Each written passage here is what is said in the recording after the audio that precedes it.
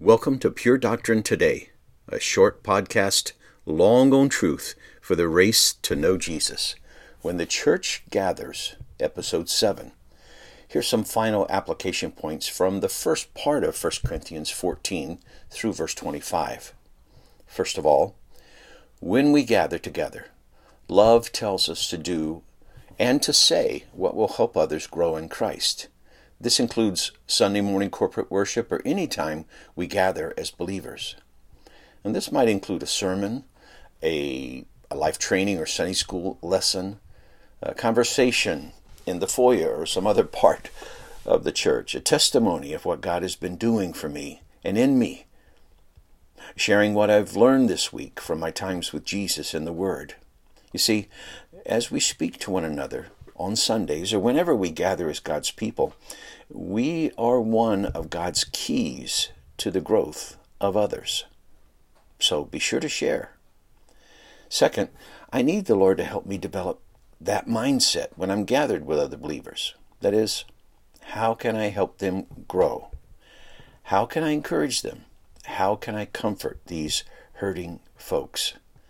I need to develop that thought process that as soon as I enter in where the church is gathered, I'm thinking, how can I be a blessing?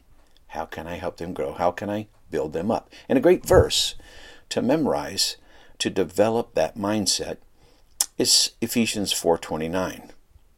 Let no corrupting talk come out of your mouths, but only such as is good for building up, as fits the occasion, that it may give grace to those who hear.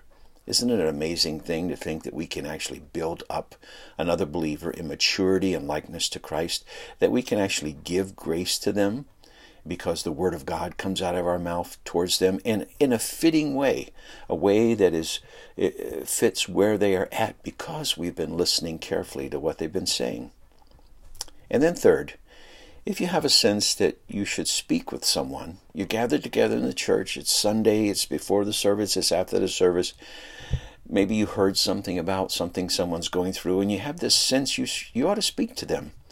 You want to encourage them, you want to comfort them, challenge them, even possibly correct them. Well, do it. Because that urge for their good and for building them up, especially that urge to share something from Scripture with them, may well come, probably does come from the Holy Spirit. Only make sure that you do it in love. If you're afraid to do it, ask God for help, and then do it anyway. Do it in faith. Just lean forward and go to them. You'll probably find out they needed that encouragement, and they were greatly helped. Thanks for listening. We'll see you next time.